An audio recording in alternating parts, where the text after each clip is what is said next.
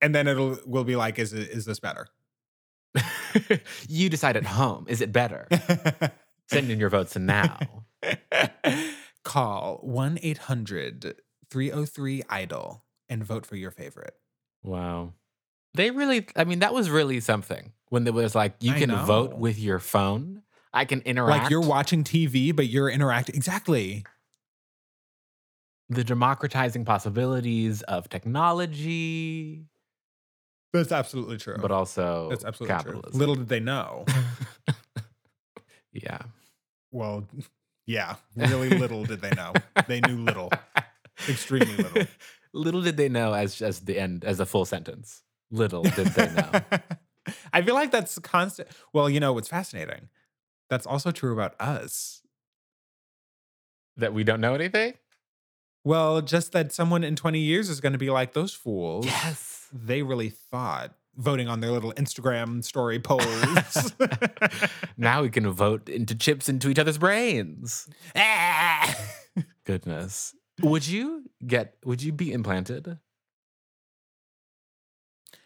It depends. If everyone was doing it, I would. I know you're not supposed to say that. But You really just kind of came out and just laid that on the table there. And I need a second to gather. like, if everyone's getting it, well, first of all, let's be clear. We all got chipped. It's called the vaccine, mama. All God's children got chipped. But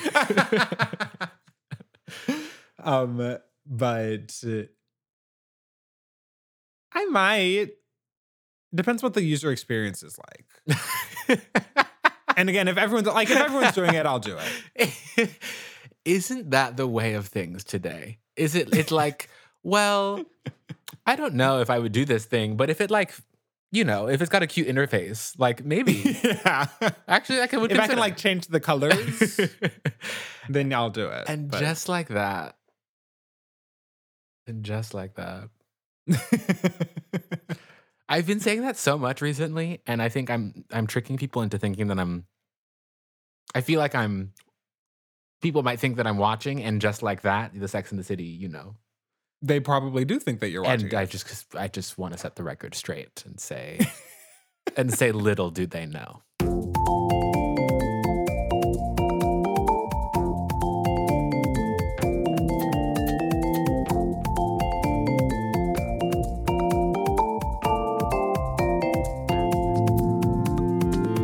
A tip of my hat right off of my dome. This is We Love That, and I'm Jerome. And I'm Kenyon. And we're starting a little series today on lyric, and of course, we're starting with rhyme first. What gave it away?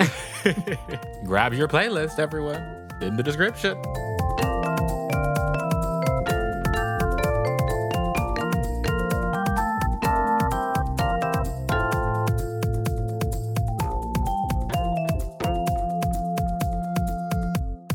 Hey! Hey there. And just like that, we're back. Back once more. Kenyon, happy Black History Month. Thank you, Jerome. Thank I you. love Happy Black Black History History Month Month. to you. Thank you. Wow. And a happy Lunar New Year. Absolutely. The holidays It's are around us. Always. it's the year of the tiger. Actually, I was not aware until just now. What year were you born in? I'm year of the rat, I believe. That checks out. Okay. Let me actually check that out. I think I'm the ox. Oh, And I think last year was ox too. okay. All right. What does that mean? Do you know if that has any? Well, I don't know if we should go into that. Well, absolutely not. I don't know. Right. I have no idea. Yes, but I can tell you this, that last year was, in fact, the year of the ox. And 2022 is the year of the tiger. And wishing a very happy tiger to all who celebrate. Woo! what's happening out there in the world, Kenyon? Let's have a little moment for the world. So much is happening. Well, that's true. As I guess it always must. It must be that way. I would hope that many things are happening in the world. Certainly true of our world. Let's start with some good news. Let's start with something to celebrate, which is that Rihanna is having a child. And isn't that really something? Isn't that really something? Someone sent me the picture, and my brain did not comprehend. Like, sent me the picture before the before the story. First of all, I thought that she was yassified. But she looked so stunning. Yeah. She looked so stunningly gorgeous. I'm just like, birth is a miracle. That's true. I'm very excited for her. That's true. The baby might be a Cancer. Wow. Joining your ranks, really. Yeah, thank God. I don't know if we need more of that, but Okay. Okay. I'm thrilled that Rihanna is pregnant. I know that the running joke is, now she's going to have a baby and we're never going to get new music. But you know how everyone like has a baby and then has to make a song about the baby? Right. Or like a letter to the baby, an album for the baby, a political statement for the child. Yeah. So I'm hoping that well, first of all, I would love to know what Rihanna's take on the baby song is. But also maybe it'll actually be incentive, at least just for a little taste. A little taste of Rihanna. Who, lest we forget, is the artist of the millennia. Right. The millennia that we're premature now, considering she hasn't released music in 6 years. But what's 6 years to a millennium? Thank you. And I mean, that's staying power, if anything. That's staying power. Wow. What else is happening out there? Well, I just would like to note that I think there's been a development that really is on the winning side for my argument. And that is in the classic timeless debate of Spotify versus Apple Music. What do you have to say for yourself at this time? I mean, it's a mess. Streaming is a mess. Well, that's true. The state of popular music, it's a mess. But I don't know why Spotify is really trying to hold tight right now to Joseph Rogan.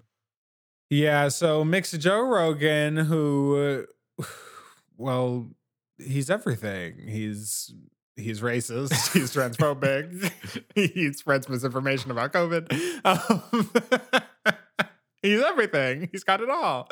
Well, what's funny about him is that it's not like Joe Rogan isn't full like Tucker Carlson, It's not like he's full like Trumpian conservative, but like it is in his quest to be a maverick, as often these people call themselves, in his quest to be constantly independent. It's like you're actually just being a clown and spreading misinformation and being racist and being transphobic. Yeah, Kenny has something to say. He has something like 11 million people be listening to every episode, which is great. I've never listened, but he'd be talking for like 2 hours. I'm like, what is there to listen to? I know. Who in their right mind would listen to a podcast of just someone speaking for? I don't understand. For hours upon hours. Ridiculous. I don't. But I mean, on the Tucker Carlson thing, it's like, yes, he's not that person, but all the same people listen and watch to Tucker and Joe. The Tucker and Joe show. Joe and Tucker. Tucker and Joe. Ooh, goodness. I just wish that Spotify was like, okay, bye. You know what I mean? Yeah. Like Joni Mitchell is like, I'm leaving the platform. I know, but you know what? I need the girls to be leaving. You know what I mean? Like Miss Miss Swift certainly left the platform when she was like, I'm not being compensated enough, Right. which work. I think that's great. And honestly, that's a whole other thing that Spotify is like grappling with right now. Yeah. Um, but hey, Taylor, why don't you call Spotify back up? You have their number. Pull your shit. When Adele calls Spotify to be like, hey, don't play albums on shuffle because I want people to listen to my album from front to back. Why don't you call and pull the little plug? How about that? Yeah. I mean, this is really dovetailing with something that's just a conversation that's happening with myself in my mind about how political, music is political, absolutely, and people make political statements in their music all the time, but the method of listening is just as constitutive of the music. You know what I mean? Yeah. Um, And perhaps it is the most, certainly like in terms of supporting financially, it's like that is how you support people. Right. That's how you like literally put money behind work that people do. Absolutely. Well, not in terms of Spotify. I don't really know that anyone's making money over there, but I mean, even on the Apple side, it's absolutely better, but it's not like I wouldn't dream of that.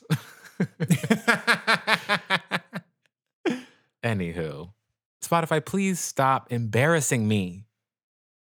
But also, I don't need to be allied with you, actually. So, well, that's true. I did not delete my Spotify account, but I did stop paying for Spotify Premium. Work.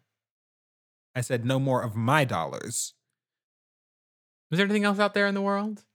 Oh, yes. Well, this is not a great note to leave off on, but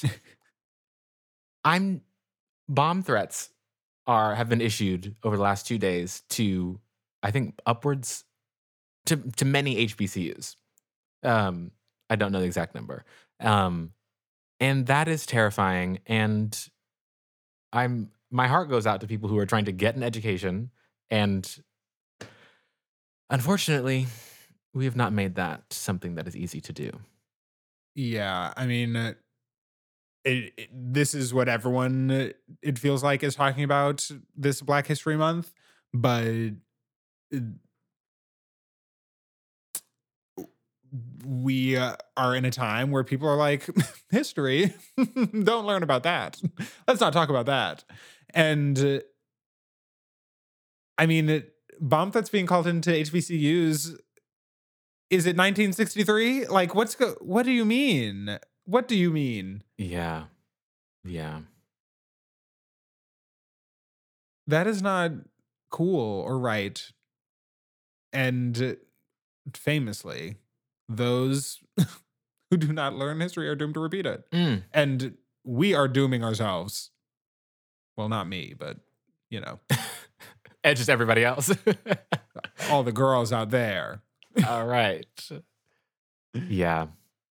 I hope everyone is safe and can feel safe. I mean, there are so many bomb threats that happen across this country in public places on a daily basis, which is not something I want to normalize at all.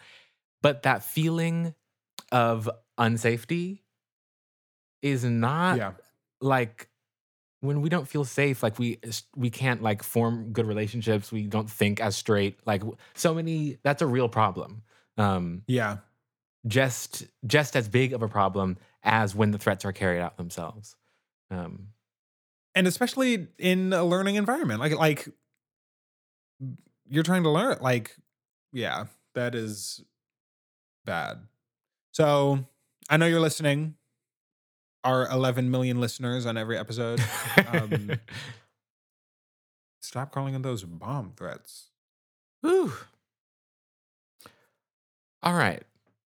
Are you excited? Because I'm actually I kind of can't contain I'm really excited.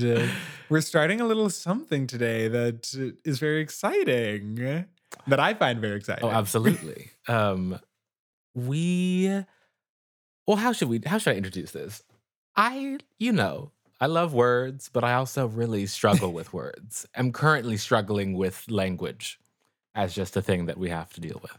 Um, and so why not make that fun and talk about it in conjunction with music? So we're talking about lyrics on this episode and on some future episodes as well. This is maybe the first in a little series on lyric. And today we're talking about rhyme. Yes. Chapter 1, Rhyme. Jerome, what even is a rhyme? Well, it's Kenyon, it's funny that you ask. What is the definition of a rhyme? Because when we said that we wanted to talk about rhyme, I immediately thought about this short little essay called "Rhyme and Its Reasons," written by the late great Stephen Sondheim, um, in "Finishing the Hat," which is a book that he wrote about his own work and how his process, etc. Um, and so let me just read you a little Oh, bit yes, from the from text. Rhyme and Its Reason. Oh yeah. Oh, we're getting textual We today. love getting textual. A true or perfect rhyme consists of two words or phrases whose final accented syllables sound alike, except for the consonant sounds which precede them. The accent can be on the last syllable, home, roam, convey, dismay, which is called a masculine rhyme, uh, or on the penultimate syllable, never, forever, which is called a feminine rhyme, perhaps because the fall off after the accent gives it a bit of added grace. Which I love, obviously. um, he also says there are many varieties: true rhymes, near rhymes, visual rhymes, regional rhymes, assonance, consonants, run-on identities. There are lots of different ways to rhyme. So there's like a whole rhyme world that we're diving into. There's a whole world of rhyme. There's so much I want to say about the Sondheim thing because I had never read it until you sent it to me. And it really it was sparking a lot of things.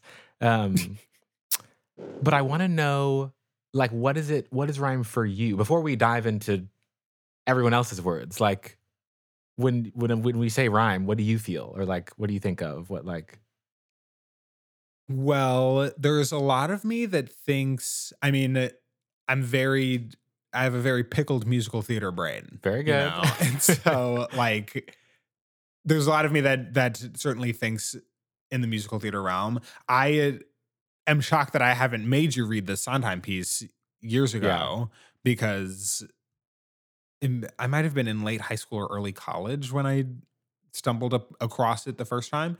Um, but it really has shaped a lot of how I think, not as a rule.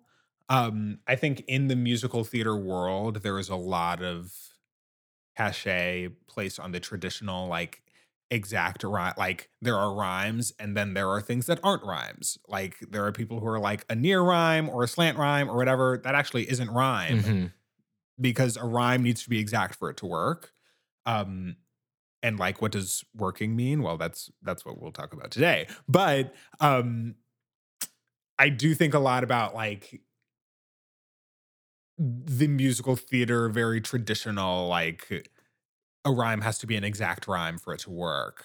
Um, and thinking a lot about like if things rhyme or not, uh, in a way that sometimes I feel like gets can get in the way of listening to something or enjoying something or whatever. But also like I don't know. I'm remembering like writing writing songs for theater. And one of my goals in writing lyrics for theater, at least in particular instances, is like writing things that feel really vernacular, Mhm. like writing things that feel like, okay, this is something that someone would say. Um, and like I have had total falling apart breakdowns over wait, but people don't rhyme when they talk in real life, and so how could any rhyming lyric be vernacular to someone? Right, Like right. really getting stuck on like reconciling those two pieces. I really feel that. Um, mhm. Um, and while I'm not a musical theater writer, I think like my first thoughts of rhyme. I used to write poetry growing up. Shocker. Work Um, because you're gay. yeah, yep. Um, and really like the like rhyme for me, I never had like a definition for it, or especially not as one as, thought out as sometimes, of course. But for me, it was like the words that pair or group Hmm. that like kind of like they kind of attract each other. Yeah. Attractive words. Which is not a Yeah. very like not a very tight definition. Um, but it's definitely how I feel about like what rhyme does. It's like an Yeah. invisible force that words can share with each other that don't come from syntax and like grammar and things. Well, what I love about that is that it speaks to the ways that words can connect to one another sonically that aren't just rhyme. Hmm. So thinking about having a similar vowel sound or thinking about alliteration or consonants or like ways that things can be connected sonically as opposed to other ways that words can be connected etymologically or by definition or whatever. Um, and that's like really fascinating to me. Yeah. Um, but I never got more specific with it. And apparently you can get extremely specific. Thank you, Sondheim. You said it. Um, so where are you on the true, near, slant, far? Near, far, wherever I am. Um, I think that, well, to me, I think about like what is a really effective rhyme. Like, I love a lyric that where two words rhyme that I do not expect to rhyme. It makes me feel like I am listening to words for the first time. It makes me feel Yes. like there's one part that's like you can think like Cat in the Hat, like I do not like green eggs and ham. I would not eat them in the rain. I would not eat them on a train. Like rain and train is not like that's very simple. That's not like really blowing my Hmm. mind. But when I can hear a lyric that, and I guess this kind of like fits metrically too, like that the length of the line also has something to do with it. But when two words rhyme and I do not expect them to rhyme, but like it is a true Hmm. rhyme, that just like unlocks something in my brain and cements in an idea really well to me. Um like that feels very important. And I think Or it just feels it feels like such an effective method of communication. absolutely. I mean, I think Sondheim would agree with you.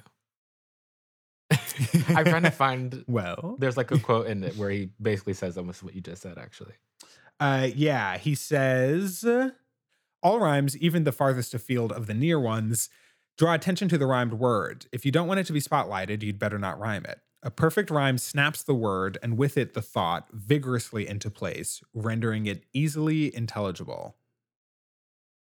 And then he kind of goes on to say that near rhyming is less effective at this, which I think kind of is true, but I think kind of depends on the situation.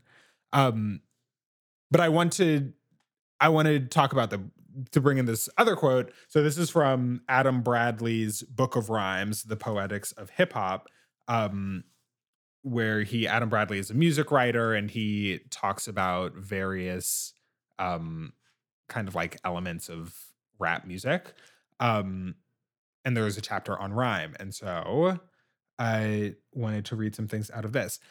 Rhyming renders familiar words unexpected and fresh. Whether falling at the end of lines or cropping up somewhere in the middle, rhyme results in heightened, artificial, almost ceremonial remixes of everyday speech. Rap's rhymes rely heavily on the oral tradition, inscribing patterns that may appear quixotic on the page, but build unmistakable sonic structures when performed. First of all, I love that quote, and I need to read this book. I can't believe you've hidden it away from me. Um, the the ceremonial aspect, like of what I think he used that word, ceremonial, artificial, heightened, almost Mhm. ceremonial. Um, Yeah. that is, I feel like rhyme at its best, like carries with it. Uh, I don't want to say us. I'm looking for a word that's not spiritual, but like there's a weightiness, a ritual ceremony Yeah. aspect of it. Of like how are these words that are not maybe connected in meaning, in origin, but like they are now here, now connected on this utterance. Um, Yeah. that I love, and it gives such dignity to language that I feel like is missing sometimes these days. Yeah. That's what I like about your more expansive definition of like words having like being connected to one another. Is that feels like there I think that there can be something very clinical about like, okay, it has to rhyme exactly. It has to be the exact rhyming word with the exact, whatever. But like thinking about thinking of it growing organically out of how we speak to one another and like taking the normal ways that people interact and like heightening it, Hmm. um like taking patterns that we already can identify easily and heightening it, I think is really fascinating. Yeah. Here's another quote out of the Bradley, which is connected to what we just said. Rhyme is no mere adornment in rap. It isn't simply a mnemonic device or sing-songy trifle. It is rap's most obvious way of remaking language, of refashioning not simply sound, but meaning as well. Rhyme works on the brain as well as the ear. A new rhyme forges a mental pathway between distinct but sonically related words and carries with it both linguistic and cognitive meaning. It invites the listener to tease out the semantic threads embedded within the sonic fabric of the words. What emerges is a simple but seismic truth. MCs don't just rhyme sounds, they rhyme ideas. He better write. He better write. He better write Truly. words. I mean, I love that. And well, I want to kind of go back to the Sondheim because in that he is kind of taking issue with trends in popular music, basically, Mhm. which I have lost, at least for him. Like the true rhyme is just not as important to people in popular music, and that is not great in the Sondheim's eyes. And thinking of rap as like now rap and hip hop, the biggest popular music that we've really got in the world, Yeah. that is so dependent or like has such a relationship with rhyme.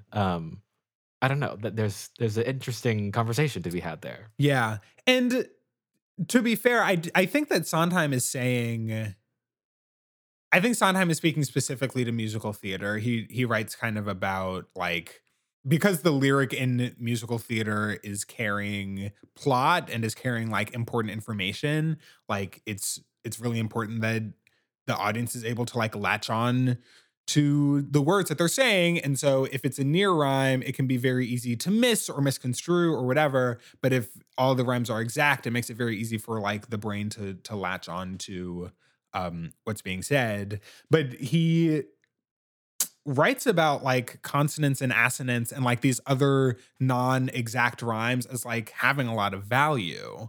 Um, there's kind of a Sondheim kind of gets to a point of like, well, those people are saying that true rhyme is bad, and so I'm defending true rhyme by kind of denigrating the rhyme that they do as sloppy. Um, which is I don't know about all that, but I think that like there is he says that pop music in pop music, it is actually better to not have an exact rhyme because that feels too heightened. That feels too exact, too precise. Whereas, some people would argue that like you can get a more precise lyric. You can get a lyric that more precisely describes a feeling or describes an emotion, which feels like often the point of pop music is like capturing a feeling without the restriction of rhyme or of exact rhymes.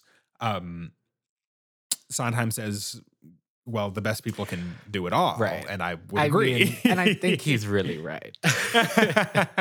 There's a line that really got me in this where he says that like a common kind of pushback from folks over there in pop is like, that I won't let my craft get in the way of my feeling. And he's like, well, the craft is here to serve the feeling. So are you good at what you do? Basically. Which is like, honestly, got you there, Right. And I had never really considered how essential rhyme is just for the intelligibility of musical theater. Everything is flying. You've got people singing on top of each other. You've got sets. You've got lights. You've got it's a really dense art form. And the function of the words, they must be understood for you to get what's going on. Right. It is not it's not written to be re-listened to over and over it. Like its primary purpose is like, okay, I'm watching this show. They just said some words. Now they're singing this song, and then something's going to happen after this, and I need to understand what happens in this piece to get to the next piece. Yeah. Which is probably more. I don't know. That's probably more of like a specific use than a lot of music typically has. Like specifically like programmatic music, I guess you could call it. Like that it is telling a specific story. Yeah, I mean it's rhyme feels so connected to the venue then and the place and the medium of the music, which like we were saying earlier is just as political, like whether you're listening to a recorded, an MP3 file or you're at a live performance or it's opera or it's, like there are so many different kinds of mediums and rhyme can like what is good rhyme, I guess, really shifts from medium to medium. Or like the purposes that it can be used to accomplish really shift. Very that. As well as like, it makes me think about vernacular as well. And like using vernaculars to construct rhymes. Unsurprisingly, I'm going to talk about Oklahoma. One of the things that made Oklahoma this big revolutionary musical when it first premiered, which, to people who are not like as obsessed with musical theater history as I am, like probably that doesn't sound right? Like Oklahoma seems very old-fashioned, archaic. It seems very like, here's a set structure, everything's predictable, whatever. It actually is. Katie, you and I have been talking about Euphoria and that you don't watch Euphoria, but you would want to like catch back up with Euphoria.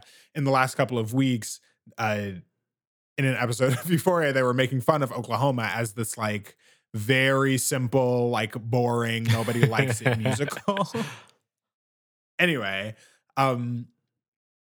it used to be that when you were writing music, particularly writing music for like the theater, you wrote it in like proper English. And so for something to rhyme, like it would have to rhyme in proper English. But something that was so revolutionary about Oklahoma is that it used like the vernacular dialect of these like Western, like country Western people who were living in the Oklahoma territory at the turn of the 20th century to create their rhymes. So something like rhyming orda with sorta, sorta not being a word, right? Sorta being sort of, but sorta, and orda as ada, like I ought Right. to, but orda with sorta. Um, that's an all or nothing. Or in Kansas City, rhyming Friday with ID, like an idea. I didn't have an ID. Um, and I think that's I think that's really fascinating because then we actually learn something about who these people are and where they're from. Um, which I like really gravitate to in terms of vernacular. Yeah. I love that. I mean, I love that. And it also makes me think about, I mean, musical theater and rap are turns out the same. um, and we didn't know it until Lin-Manuel Miranda came Right. around. But this is another quote from the Bradley. It's easy to spot rap's true lyrical innovators because not only will they likely be rapping about different things from everyone else, they'll be using different words to do it. Eminem, for instance, Kenyon's favorite, had to conceive a bunch of new rhyming words to describe the experiences of a working class white kid from a trailer park in Detroit who rises to superstardom.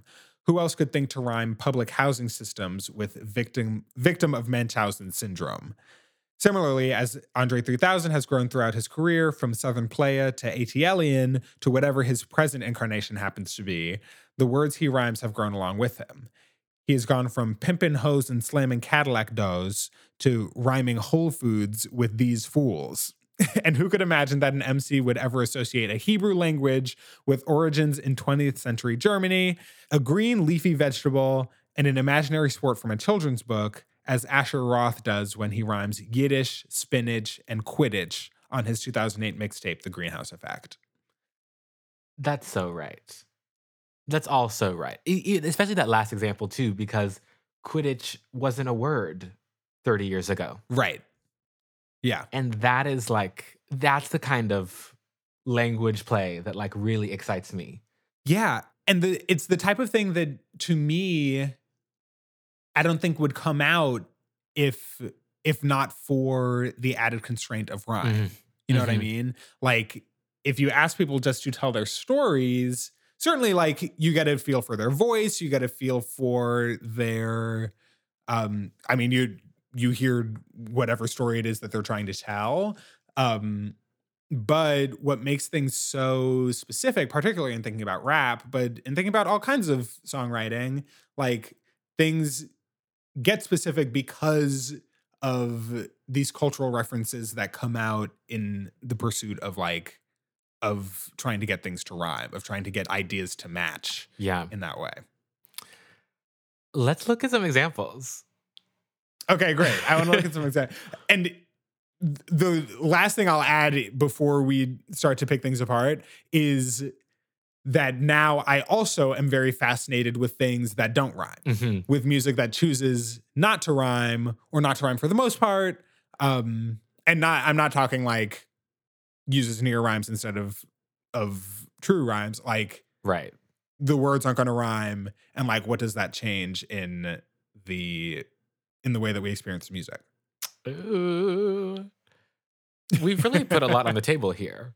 Rhyme has brought us to ideas of place and medium and region and dialect and possibilities for language itself. I'm excited to look at these examples. Okay, what if we start with, I'm thinking about this idea of when words rhyme in a way that that makes me feel like I don't speak English. I feel like I've said that when we've listened to stuff in the past, that I'm wait, I never would have thought, but here these two words are, here these two beautiful ideas are, and it's so perfect, and hasn't this existed forever, but I'm only just hearing it for the first time now. I'm thinking about How Many Years by Yebba. Ooh. Which just has these fabulous couplets that are so perfectly paired. So she sings, "These are the moments that I'm with you. Under the pressure, I'll see it through. Live out the wonder way past the borderline. Adventure as far as the eye can see. Try not to miss you too desperately. Live out the wonder way past the borderline." that I particularly that second one, adventure as far as the eye can see, I'll try not to miss you too Yeah. desperately. Yeah.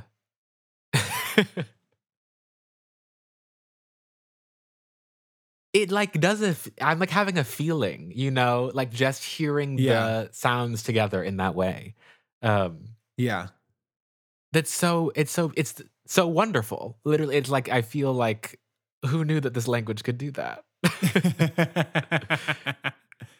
I love it. And again, it feels like not just rhyming words, but rhyming ideas. Mm. Like there's something so beautiful about this is a song that is about her mother. She lost her mother. And thinking about the way that like the adventure and possibility and grandeur of life um to her is always tied to like the absence of her mother Mm. being there. Um and rhyming these words ties the ideas together. It brings it into really sharp focus. Yeah. I feel like I'm understanding as we go through just this example, like what Sondheim was really saying about how stuff can snap into clarity. Like there's can be such clarity about not the text, but the ideas. Yeah. And that part of it, like, to me, part of true rhyme is like, I mean, we said this earlier, but like, and Sondheim really says this, that if I don't have to think a little bit like, oh, those two words are supposed to go together, then I don't have to, I can just think about the idea. It's like that locks the words in place to me, and then I can just focus on the idea. I wonder if that has to do with like the like our sonic temporal memory. Like how if you sound a sound, right? That like gets stored in our brains, in our musical listening brains for a period of time. And if you come back to that sound, you're doing a callback, like just like how rhythm and Yeah. harmony work too. Rhyme might like function in the same brain ways. That's kind of crazy. Yeah, I like that.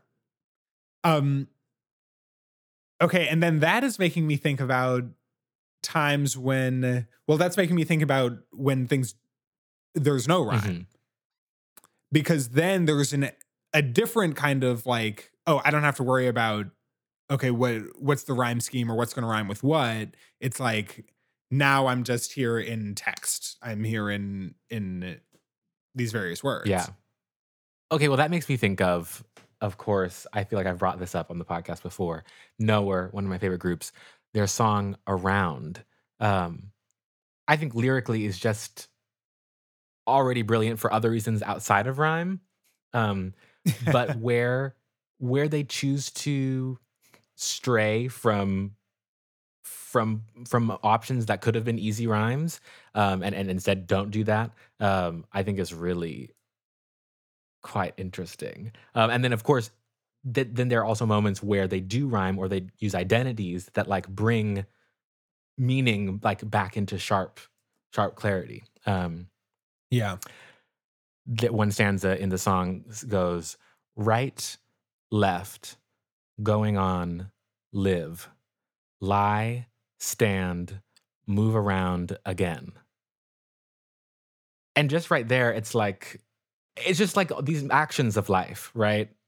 That's how I receive these words. Is like there are these things that we do. We go right, we go left, we go on, we get up, we sit down. Like these are just things. And the way that they don't rhyme brings the idea of the mundane and like the quotidian aspect of those things to the surface for me. Yeah. The stand then goes on after that. It says, move around again. Of course, stay the course, for we have no control. And that is the only quote unquote rhyme. And it's like, it's an absolute identity. It's course and course, but they're two different meanings, right? Yeah. I think there's a way in which like rhyme can be in an element of control, like where we like put nice bows on things that are otherwise chaotic. And for the Yeah. one rhyme in this stanza to be preceding the line that have no control, it kind of like is undercutting the rhyme that they just brought up of course, stay the course, kind of accept everything as it comes, stay on this course. But we have no control. There's a dissonance that comes out because of the rhyme there. Yeah, and I am thinking about what you said about like, when we hear the same sound twice, like that our brain remembers that we just heard it. And so like, of course, stay the course. Like your brain says course, and that's kind of like an alarm bell. Yeah. Which in a very funny way is making there's another song that does not use rhymes that I want to talk about, but that is reminding me of at the end of Funny Girl. The lyric is a girl ought to have a sense of humor. That's one thing you really need for sure when you're a funny girl. Yes. Like there's kind of that like, yes. Okay, we're ringing the bell because we're about to tell you the important thing. Absolutely. Ringing the bell because we're about to tell you the important thing. I love that. And that's like, that is what rhyme can do, Like that is the great capacity of like when something's really well written and well constructed, that it can really communicate something to you about what the text is saying. Like that is the most effective rhyme, is that not that it, again, like we said before, like not that it's getting in the way, but it is actually helping to communicate the thought. Yeah. Yeah. Not to harp on what you just said, I just think you put it so great. It's blowing my mind a little bit right now. I feel like so much of the time, you're trying to make things and you're trying to organize people's attention, right? Yeah. Yes. Wow. And this, I've never really thought of rhyme in that sphere of things. Like this is a tool that I can use to, like you said, ring the alarm because the important thing is coming or is here. Like how we can bring our attentions to bear so that we can communicate the meaning. Yeah. Okay. I think here's another great example. So this is in Them Changes by Thundercat, which is a song that is fantastic. It's a song that I'm obsessed with because so much of it does not rhyme. And I was in one of these like states of, oh God, how am I going to write lyrics that are supposed to rhyme? And then like happened to be listening to this song and realized for the first time that like most of the lyrics don't rhyme. And it felt very like, where am I? Like waking up and discovering that like I could see the Matrix is what it felt like. The second verse starts with a rhyming couplet and ends with a near rhyming couplet. Somebody tell me how I'm supposed to feel when I'm sitting here knowing this ain't real. Which is kind of giving like, okay, here's a central question. Why in the world would I give my heart to you just to watch you throw it in the trash? I've been traveling so long, I don't think I can hold on. Where were you when I needed you the most? Now I'm sitting here with a black hole in my chest, a heartless, broken mess. And so that is like, to me, is starting with, okay, here's this like fundamental opening question. Then we just get we get various images, throwing the heart in the trash, traveling so long. Where were you when I needed you the most? And then ending with such finality, sitting here with a black hole in my chest, a heartless, broken mess. Like that is the final sealed, tied off end at the end. Yeah. There's a way in which like you're getting at that the rhyme like also is clarifying the structure of the thought. Which is cool, kind of with this call about what this is going to be about up at top. And then as you descend into the thoughts and the questions, there are two questions in the middle of the stanza. The rhymes like kind of glance off of each other. So long. Ooh, I love hold that. on. It's like you're wrestling with the questions. And you land in this place, the heartless broken mess, which rhymes with black hole in my chest. Well, almost. Yeah. As like as it is final, and we know it's final because it rhymes, but it also isn't a perfect rhyme because it's not a good feeling. Like that sucks. Yeah. Yeah. Along with that last line being shorter, like there's something Mm. blunt about it. Like there's something blunt about the near rhyme, but it also is final in that it rhymes.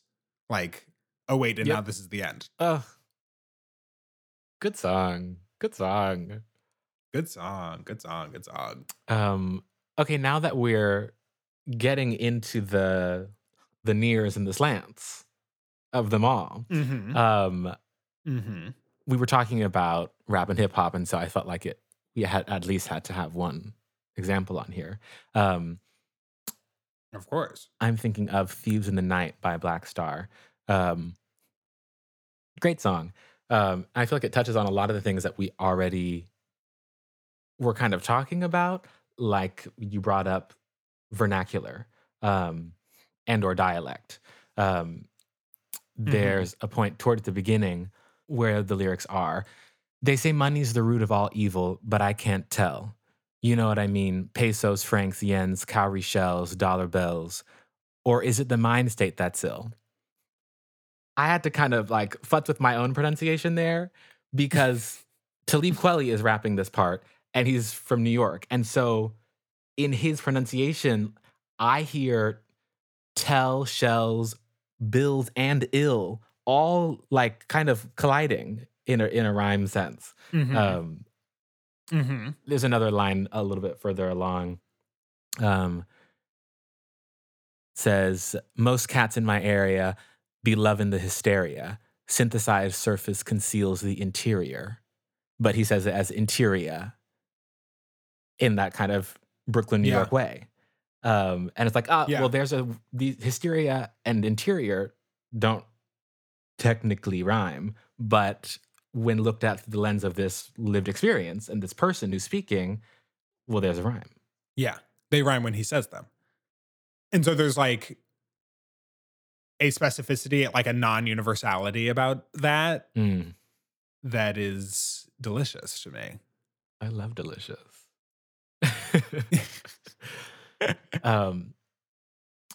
Elsewhere in the song, I think there's a point where rhyme like really brings a meaning that like I think would be missed if other synonyms were substituted.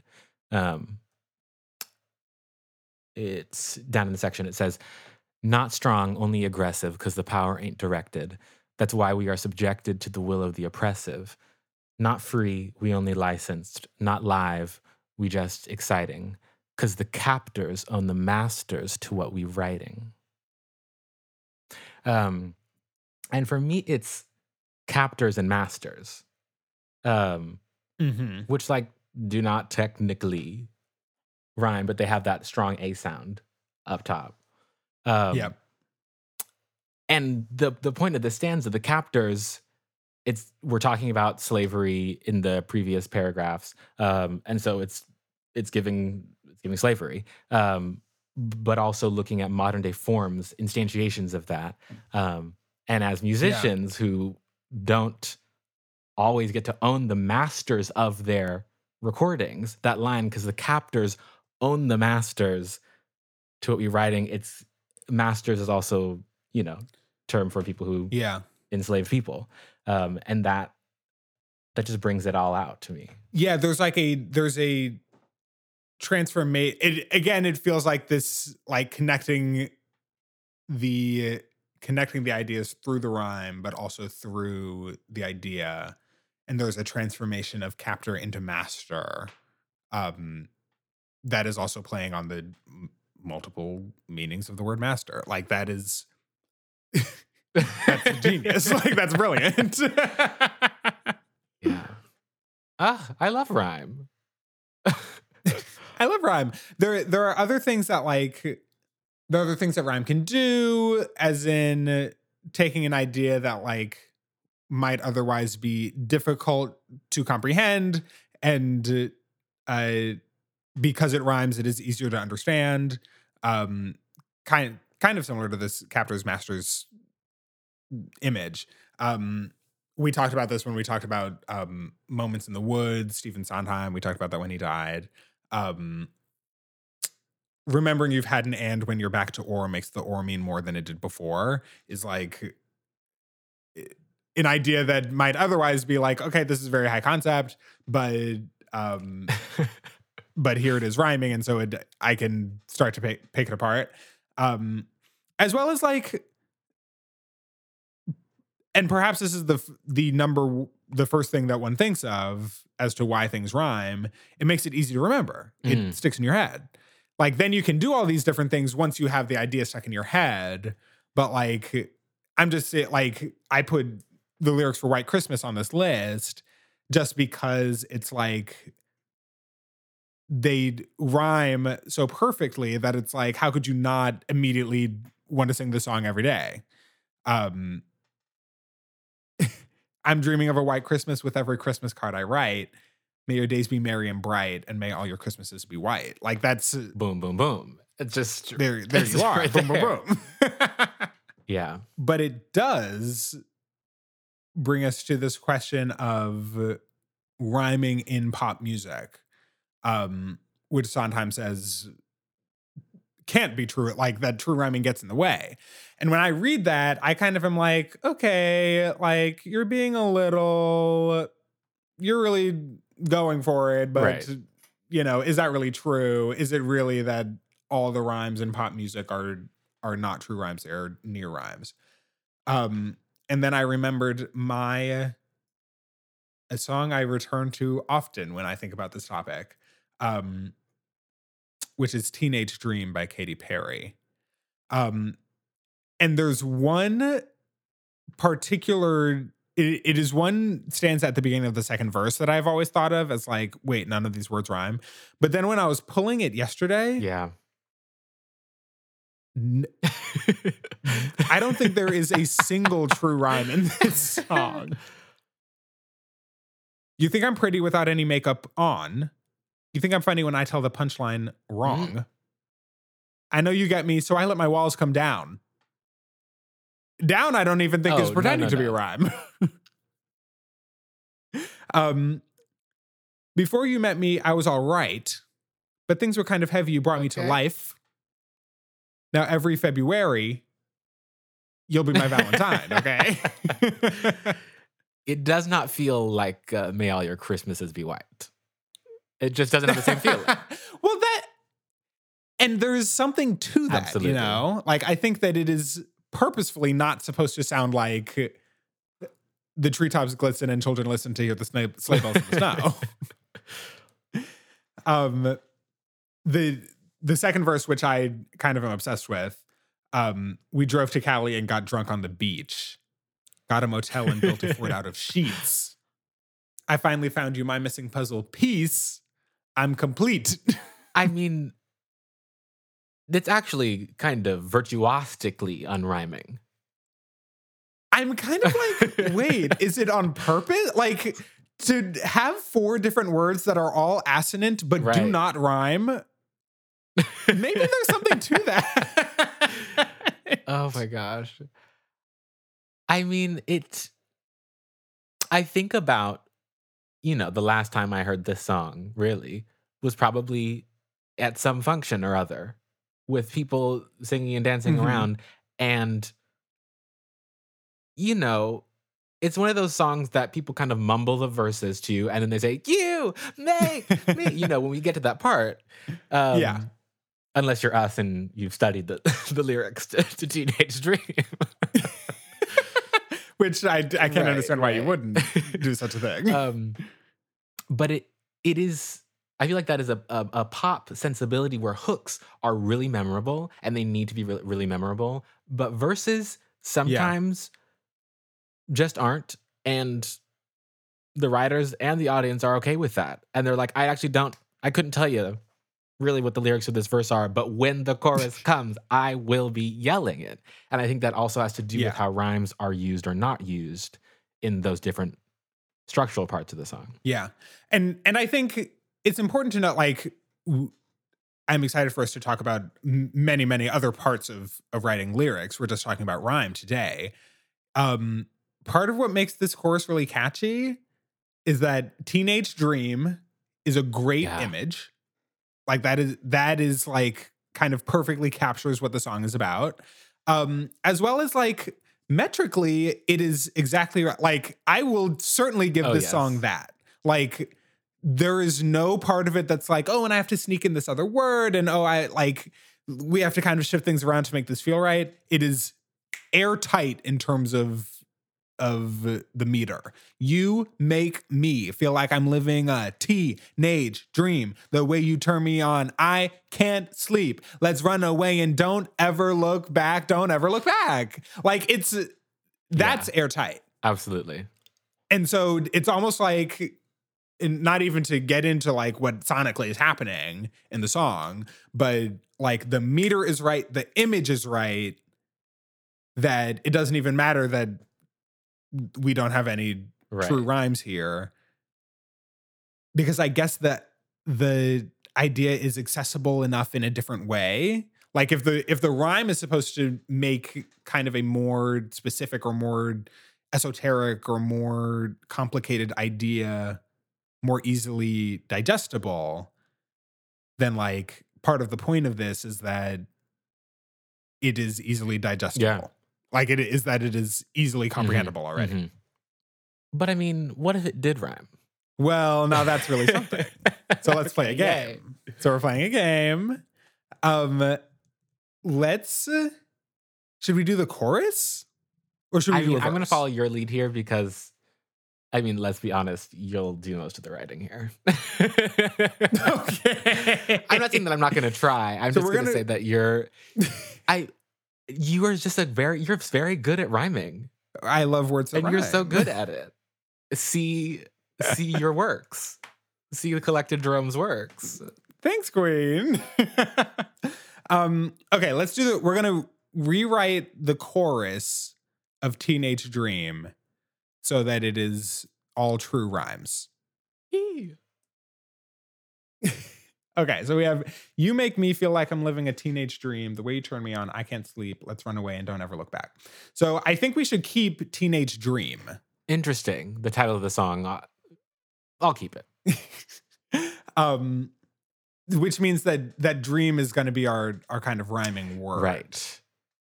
I mean, we can just start listing rhyming words. I'm thinking seam. I'm thinking cream is really coming to mind. Same, and I kind of wished that something else would take its place, but it hasn't yet. Supreme. Ooh, supreme. Gleam. Ooh, gleam, beam. Yes, beam. Scream. Yes. Extreme. Absolutely, absolutely. Now, okay, I guess we are sitting here doing this.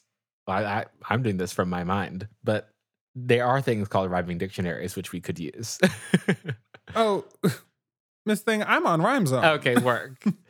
And there I mean, Sondheim said, you grab your rhyming dictionary.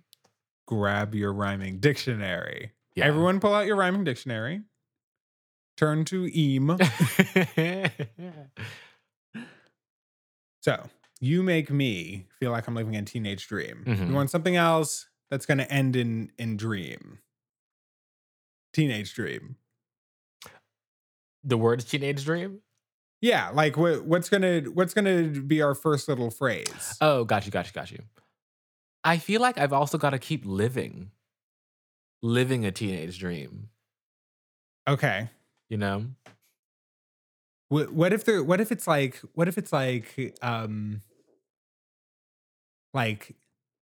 your eyes gleam. And now I'm living a teenage dream. Yeah. Okay.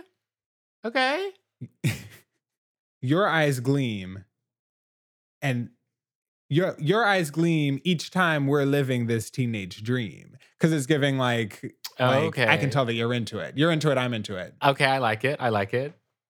Which then makes me want to say, like we're one team. You sing. How about that? Your eyes gleam. Your eyes gleam. I know we're living a teenage dream. Sing. Uh, It's supreme. it's supreme.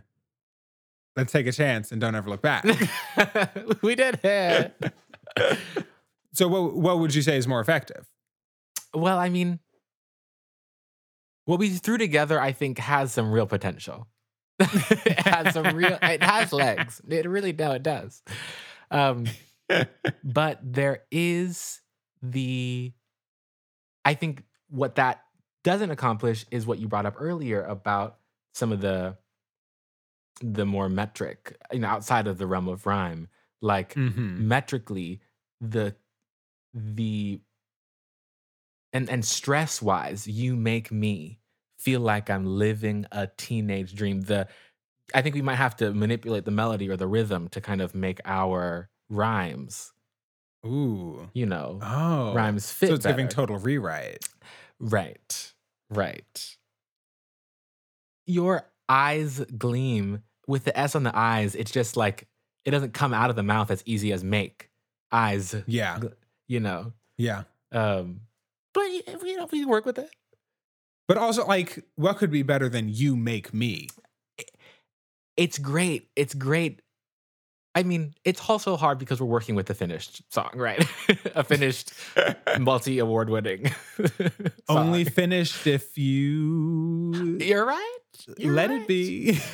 But I do love the way those are stressed. They're all equally stressed. In the you make me all stressed syllables, but also in the melody, they are equally weighted. Yeah. Well, I certainly can't wait to talk about our lyric meter episode. Oh, it's gonna be good. It's gonna be so good. Oh, yes. This has been so fun. I was saying at the top that I struggle with language. And I don't mean like I struggle with speaking, but like I feel like there's a way in which language is cheap and it has been cheapened by the way we use it. We toss around words like I just love this thing, blah blah blah, or cheapened in that sense, but also cheapened in the sense as like it gets used on us a lot, Sure. to buy things, sell things, to make political maneuvers. English is not a neutral Yeah. language or a neutral text to be reading words out of. And Yeah.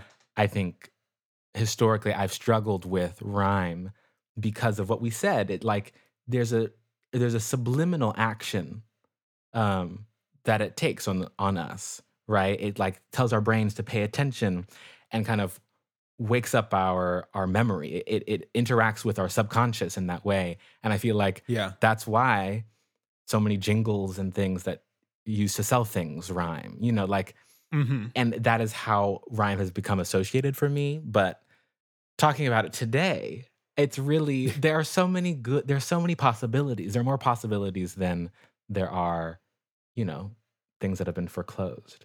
And I'm excited to make new words with rhyme. Yeah. I mean, that's what's so exciting to me is that feeling of like no one has put these words together in this order to say this thing before. Mm. And rhyme just feels like such a great exercise to get to that place. Yeah. Like using your specific lexicon to express your specific ideas in your voice, both like figuratively and literally.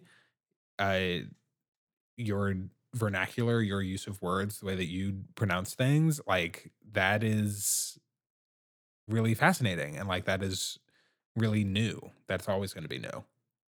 This has been so good. I'm excited Yeah. to continue talking about Lyric at some point. There are so many other things that we can we've just barely scratched the surface. You're absolutely right. There'll be so much more to come. So much more to come. Okay. Time for a binary.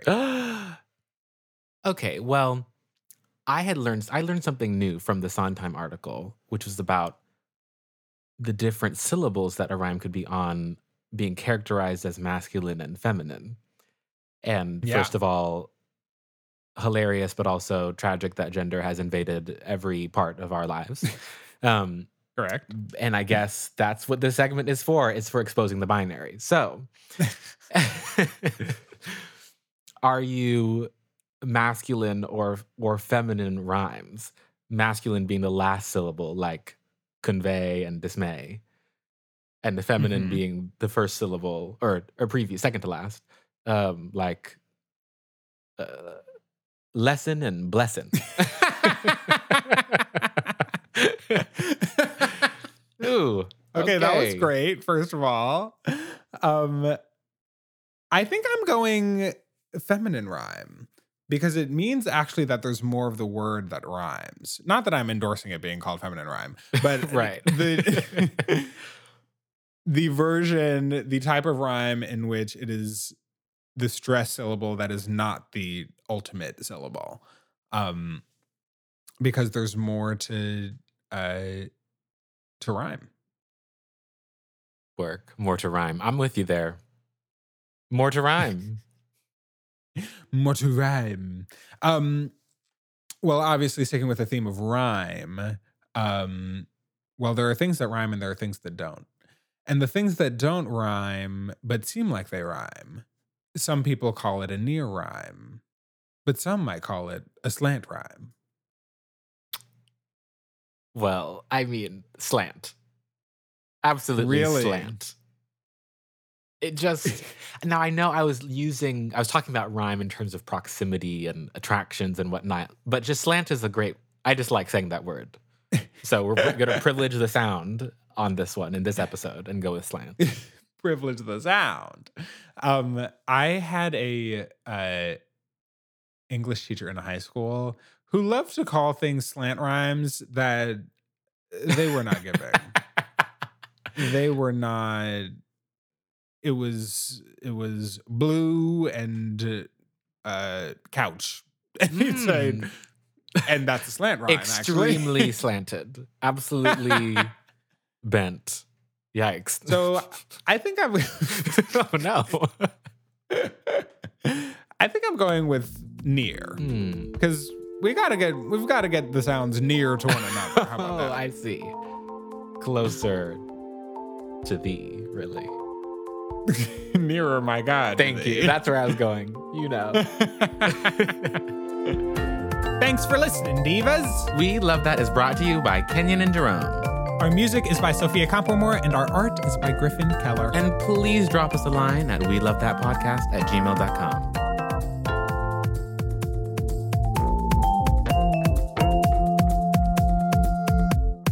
Ghosts in the walls. No. Drunk man on the street. Oh. More like.